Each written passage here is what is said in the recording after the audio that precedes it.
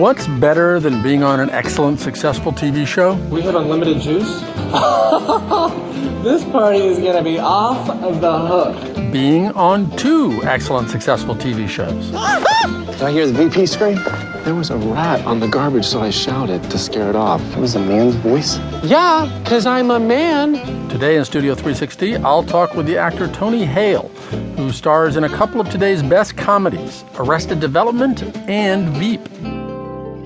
And we'll take a trip to the Guggenheim Museum, where a world-class artist has done something truly strange to this iconic piece of architecture.